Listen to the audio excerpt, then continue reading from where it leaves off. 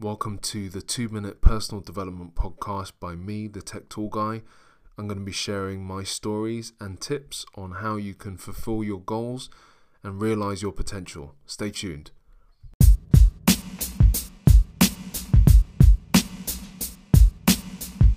Today I'm going to be talking about how to grow your self-belief. Self-belief is one of the hardest things to master.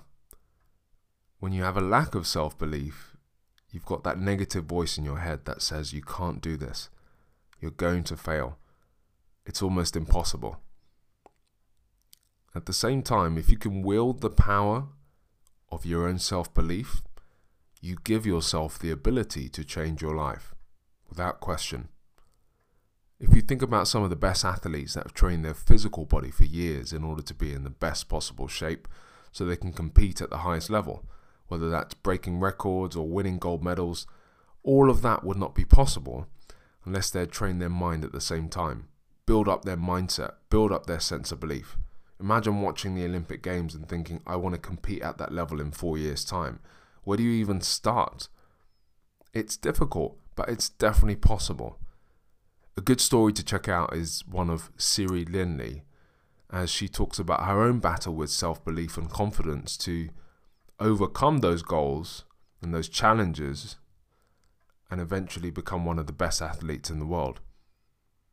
There's a number of things I did as a child and as a young teenager to build my confidence and build that sense of belief, and hopefully they work for you too. The first is I backed myself. Whether I could complete a task or not, as difficult as it may be, I said, Frank, you can do this. You got this.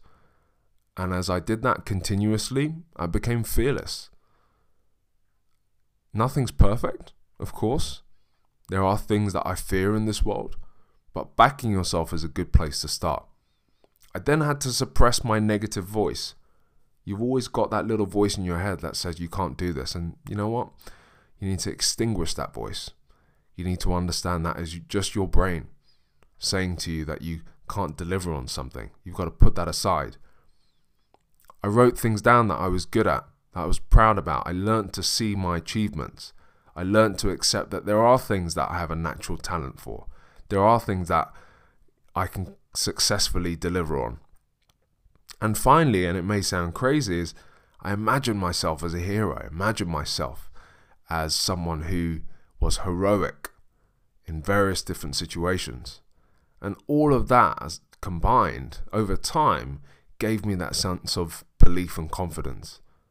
So don't think for a second that you can't build on your self-belief. You can.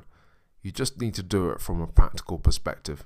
And if you do it continuously, you'll definitely start to see the results. Thanks, and I'll see you at the next one.